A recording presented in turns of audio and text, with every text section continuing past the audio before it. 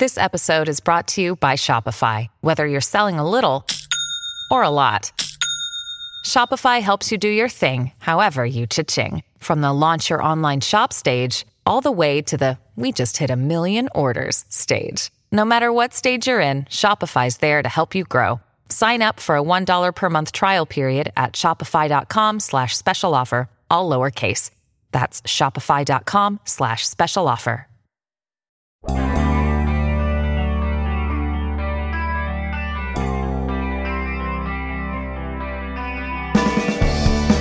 Late 2018, Kareem Hunt was cut by the Kansas City Chiefs after a police report and accompanying video showed him striking and kicking a woman in a Cleveland hotel because, according to the report, she refused to have sex with people in his entourage. Sorry to start your Thursday morning on a grisly note like that. I'm Dejan Kovacevic of DK Pittsburgh Sports and the DK Sports Radio podcasting network. But sometimes you have to say these things out loud and for what they are to truly appreciate how repulsive a human being can be. Like, we can say, oh, Kareem Hunt, yeah, he got cut by the Chiefs, and yeah, he's just a bad dude, bad guy. But if you don't say out loud what it was, you're not having the same impact.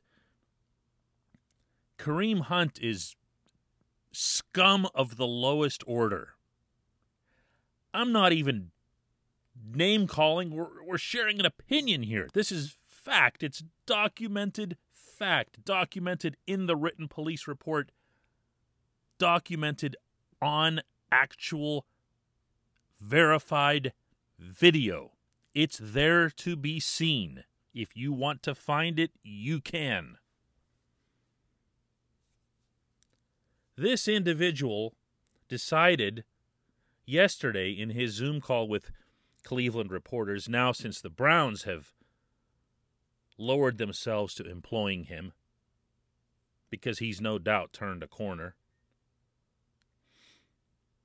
And he was asked about his thoughts of getting ready to play the Steelers this weekend. And within that, he blurted this out. Here's the whole answer. Just listen to this. Nobody likes having their, season cut short. I know I didn't, and I'm almost positive I know Miles wasn't either. So that's the thing about that. Miles is a great person, and a great player and a great teammate. And you just learn a lot from going through situations like that. And you got to come ready, and just forget about all that stuff and do whatever you can. This one is for Miles. This one's for, the Cleveland Browns fans. This one's for a lot of things. This is the way someone thinks when they're just genuinely bad, when they're just terrible people. They think that being terrible is okay, and that if someone catches them or punishes them, then that someone is the problem. This is what this is all about. This guy gets a question that's just, hey, Kareem, what do you think of the Steelers this weekend? And he comes back with how this is some kind of revenge game. Revenge for what? For the Steelers owning the Browns for 20 years? No. Revenge on behalf of Myles Garrett. The poor, beleaguered Myles Garrett, who swung his helmet at Mason Rudolph's head and struck it. And who, 5 days later, decided out of nowhere to go public with an accusation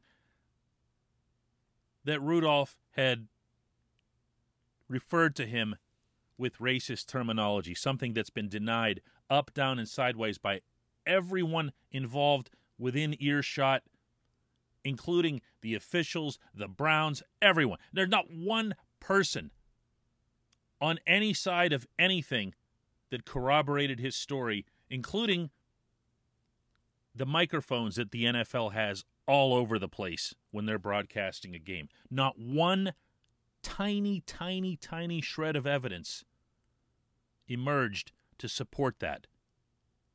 And I'm going to say this again. He waited 5 full days before concocting that garbage. Those are the 2 things that Myles Garrett did. He gets suspended for his action, and a waste of human life like Kareem Hunt thinks that he was wronged. Wait, no. Thinks that he was wronged by the Steelers. I'm not going where you think I'm going with this. I'm getting this out of the way because I want to make a bigger and somewhat different point. My stating that Hunt is what he is isn't exactly breaking any ground, and for the 3rd time, it's not even an opinion.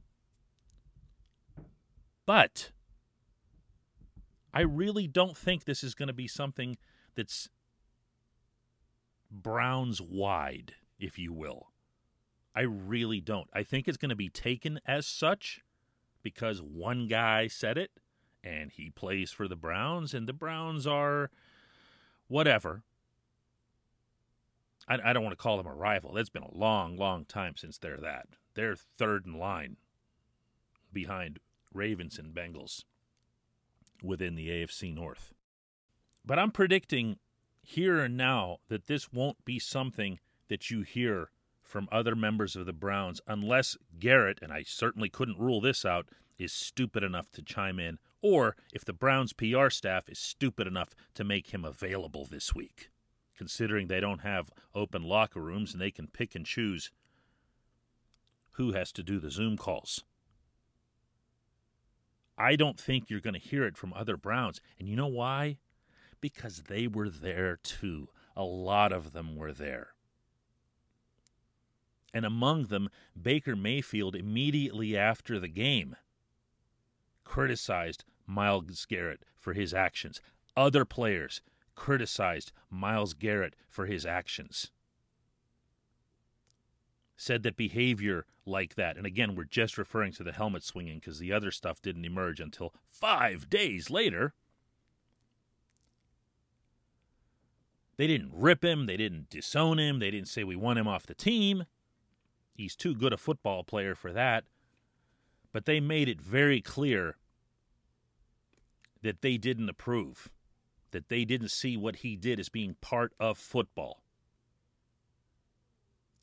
They're not about to backtrack on that. Baker Mayfield's not about to backtrack on that. They're not about to say something like, let's go win it for Myles.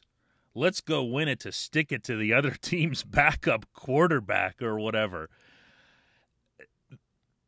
The Browns, according to their head coach, it's redundant to say the Browns' new head coach since they have a new head coach every year. But just for fun, the Browns' new head coach, Kevin Stefanski, said in his Zoom call yesterday with us Pittsburgh reporters that his team is completely focused on the task at hand. That was his exact terminology. And they should be. The Steelers are 4-0. They're 4-1. The Browns are 4-1. If they're messing around psychologically or otherwise with anything other than winning, they deserve to get completely trampled this Sunday at Heinz Field. So I wouldn't take this thing, as awful as it was from Kareem Hunt, as clueless as it was, and assign it to everyone in the Cleveland organization. The Browns made a decision to bring this dirtbag onto their team. They've had continued problems with him, I might add, since he signed. They made that decision. That's the part that they have to live with, and that's the part that you attribute to them. But they all, Hunt included, have way more important things to be focused on this week, and I honestly don't think there will be another thing about it. That doesn't mean that someone won't dig up something, somebody won't find a way to reach out to Myles Garrett one-on-one. I just don't. If Stefanski is the head coach that everyone up there is singing about, and that he's finally got this team thinking about doing things that losers don't do, then I'll be surprised if anything more comes of it. But there's no way I was going to get through this without bringing up what Hunt said and how lousy it was and how lousy he is. And I promise the next segment will be a much more happy place.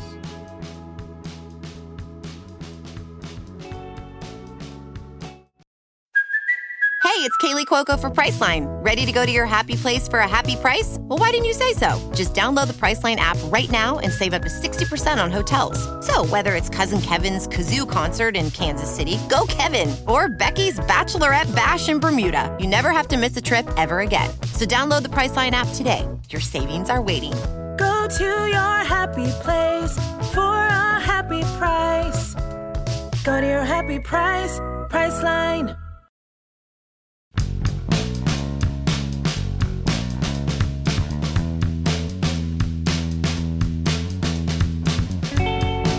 Back, owners aren't supposed to talk about things that involve labor negotiations or league-wide decisions. That's true across sports, and it's true as well in the NHL. But apparently, Bill Foley, the owner of the Vegas Golden Knights, did not get that memo. This portion of Daily Shot is brought to you by our friends at Luxembourg, Garbett, Kelly & George. They're a personal injury law firm.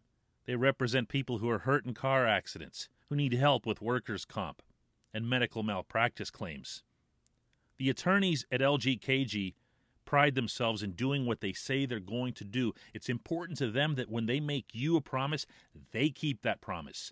They've been doing that for over 80 years.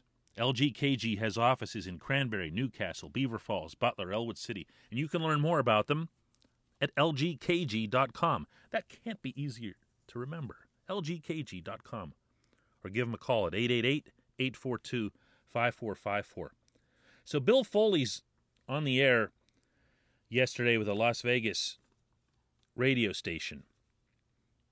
And one of the things that happens, a lot of big news tends to leak out in scenarios like this because the owners of more established teams in more established markets, they kind of know the rules. Do you know what I'm saying? But if you're a newish owner, and the Golden Knights have only been around for 3 years,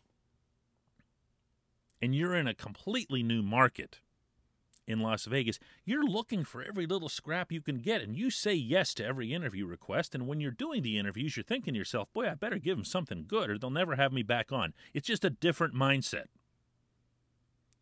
So here's Bill Foley on this radio station, and they're asking him about losing Nate Schmidt, the really good, for a lot of years, Vegas defenseman who was just signed by the Vancouver Canucks, about what it'll be like to have to face him in the division. And Foley jumps in and says, well, no, he'll be in the Canadian division. And you're like, oh, what? What Canadian division? So Foley continues to blurt out that, well, the NHL is considering having all the Canadian teams in a division. The NHL is also looking at not starting until February 1, as opposed to the January 1 that Gary Bettman had said right before the first round of the NHL draft last week. And also, oh, by the way, that they're looking at a schedule that might only be 48 to 56 games long so that they can be done before the Summer Olympics next year in Tokyo because of NBC and all that other stuff. It's not that one has something to do with the other. It's just that NBC wants to have a clear slate. So, well then. So Bill Daly, the NHL's vice president and The person who's chiefly responsible for putting out fires by sending people emails, that's what he does. I've gotten them too. Sends something to the Las Vegas Review-Journal that says, wait, we're just in the stage of considering things. We don't have any answers. Well, of course they do. Of course they're talking about stuff. But I'm here to tell you that what Foley spoke yesterday was the most common sense, no-brainer application thing I've heard yet as to how the NHL could actually have a 2021 season. Nothing else makes sense. Foley further went on to say that if the Golden Knights have partial crowds or smaller crowds that are held down by coronavirus, he doesn't know how they're not going to lose a ton of money. To my knowledge, he's the first owner that's come out and said that. It's been implied by others. It was implied by David Morehouse in a recent conversation that he and I had. He, of course, being the Penguins CEO. But no one's come out and said it this directly. And yet it's so obvious. All of this is so obvious. Why would the NHL start up on January 1 when, by all accounts, including Dr. Anthony Fauci, we're trending more toward having a vaccine a little bit later in the winter? When, by all accounts, according to all epidemiologists and medical people, we're going to have one of the toughest times with coronavirus this coming winter, meaning early in the winter, which is known commonly as flu season. When flu intersects with coronavirus, you're going to have the most dangerous of all situations, which is that our medical facilities get overloaded. Not to mention confused and people wondering what it is that they have or don't have and everything else. So January 1 never sounded realistic. February 1, it kind of does. An 82-game season that the NHL has repeatedly stated they're committed to having never sounded realistic, but 48 to 56 and getting it done before NBC has to broadcast the Olympics, yeah, I could see that. Having fewer games so that teams don't lose as much money, that's going to involve the players. To an extent, the players just signed a new 5-year labor agreement, and they're going to have to be in on any kind of shortening of the season. Ultimately, that's Gary Bettman's call, but that doesn't mean the players have to just blindly go along with it, because their pay obviously would be cut, as we just saw in Major League Baseball, by having a shorter regular season. All of this stuff makes sense, but my goodness, the most no-brainer-ish aspect of this is the first thing that Foley blurted out. The Canadian division has to happen. It has to happen. The border is closed. The league won't even acknowledge this much. But when you're looking at a situation where the border was closed from the Canadian side, meaning they wanted to keep Americans out because we were having the biggest problem, and we were, of any country in the world in controlling the pandemic. But now it's becoming something of a two-way street.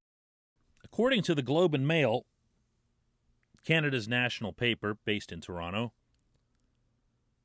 you're now seeing outbreaks of significance throughout the province of Quebec, including Montreal. We're seeing shutdowns in Winnipeg. We're seeing Alberta, not necessarily specific to Calgary and Edmonton, but that's where most people in Alberta live. We're seeing Alberta starting to struggle. So Canada is not exactly the haven from this thing, the way it was maybe in the summertime, and certainly during bubble time. So there's a very good possibility that border is going to be closed in both directions, or even in the U.S. closing it off to Canada direction. So the NHL has 7 franchises. They can all play in one division. That leaves 24 teams to split in the other 3 divisions. Simple math tells you can go 8 per division and just do it that way. But it's funny how when Foley made these remarks, everybody was like, wow, this is such big news, especially in Canada. They went wild over it. Oh, Canadian division, wow. It's hockey. I get it. It's everything that's hockey is huge up there. But this should have been so obvious. And I know the question you have right now as you're hearing all of this is, well, who would be in the Penguins division? I have no idea. Because what ends up happening is it's not going to be as simple as saying, well, just keep the Metro together in the Atlantic. Because it doesn't work, because all of these divisions have some Canadian teams in, not the Metro. But everyone else has at least one Canadian team in it. So I don't know. Do you keep the Metro intact and just kind of mess with the others? I don't know. I haven't sat down and done a faux realignment, if you will. But I could see a situation where, let's say, Boston and Buffalo would align with teams in the Metro, and you move out others that are a little further south or west in terms of figuring out your 8. That way you can limit travel between, the 3 New York area teams and Boston. Kind of a no-brainer, right? Simple stuff, keeping Buffalo in there and whatever else. You get the idea. It's not, I don't think it's going to be drastic, but I do think we're starting to see what this season will look like once it takes shape. And for that, we all have to thank Bill Foley. When we come back, a little bit of baseball. Welcome back. Kumar Rocker is a name that, if it's not already rolling off the tongue for you, it probably should before long. He is the consensus best prospect available in the 2021 Major League Baseball draft, and thus, in all likelihood, headed to Pittsburgh, since the Pirates will have the number 1 overall pick. This portion of Daily Shot is brought to you by our friends at the Greater Pittsburgh Community Food Bank. In normal times, 1 in 7 people in our region don't know where their next meal is coming from. That can be scary. Now put that within the context of a pandemic, and it's that much scarier. Visit the website for their current drive. It's called GrowShareThrive.org to see how you can help. GrowShareThrive.org.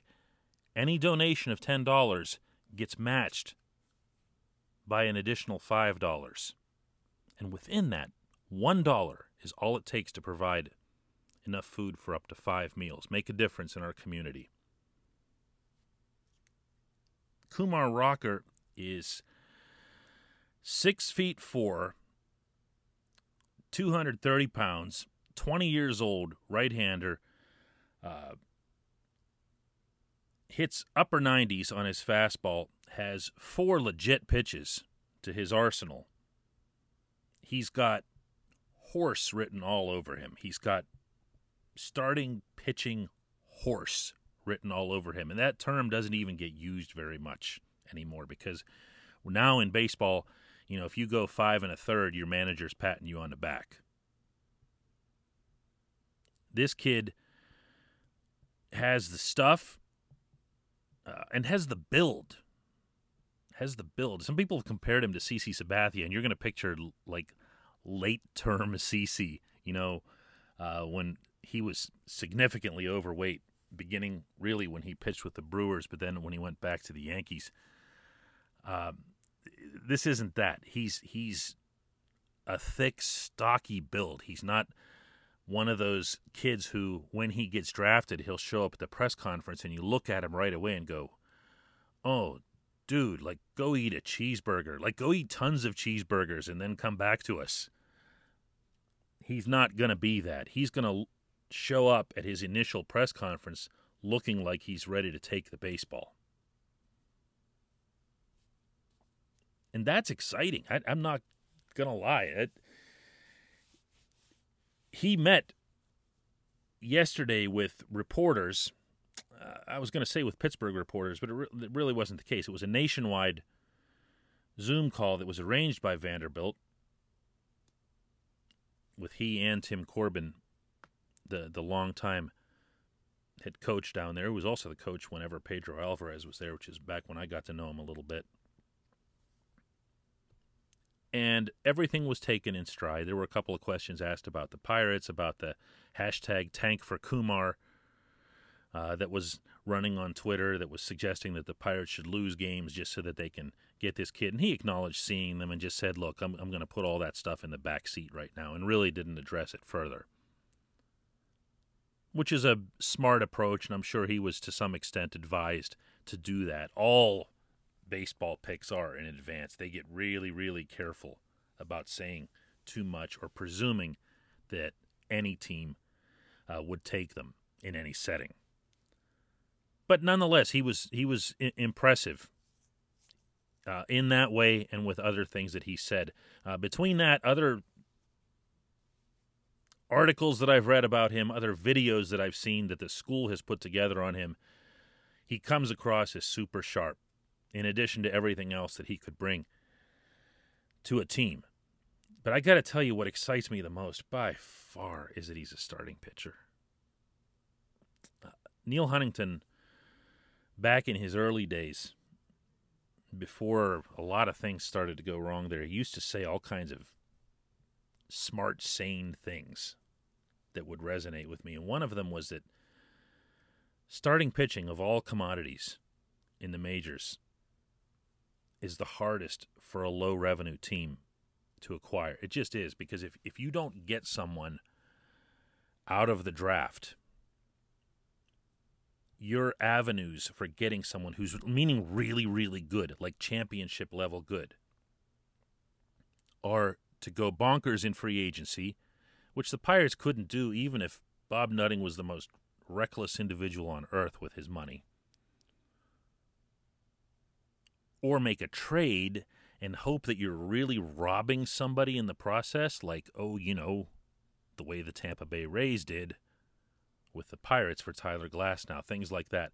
Or finding somebody else's talented headache that you think you can fix, like, let's say, for example, the Tampa Bay Rays having Charlie Morton. Now, they weren't the ones that fixed Charlie, obviously. The Houston Astros did that. But those are basically... That's it. You have to otherwise get them really, really young, and that's through the draft. When you think about who the Pirates' really strong pitchers have been over the past decade, including their playoff teams, the one elite talent that jumps out is the obvious one, is Garrett Cole, because he was a number 1 overall pick. And even though he didn't really blossom until he got to Houston, and they also fixed him, he was still a pretty good pitcher in Pittsburgh. This wasn't somebody who was just a flop. I mean, there's a reason that he was starting the playoff games that he did. And other than that, who are we talking about? A.J. Burnett's career was resuscitated here because the Yankees didn't recognize some things in him.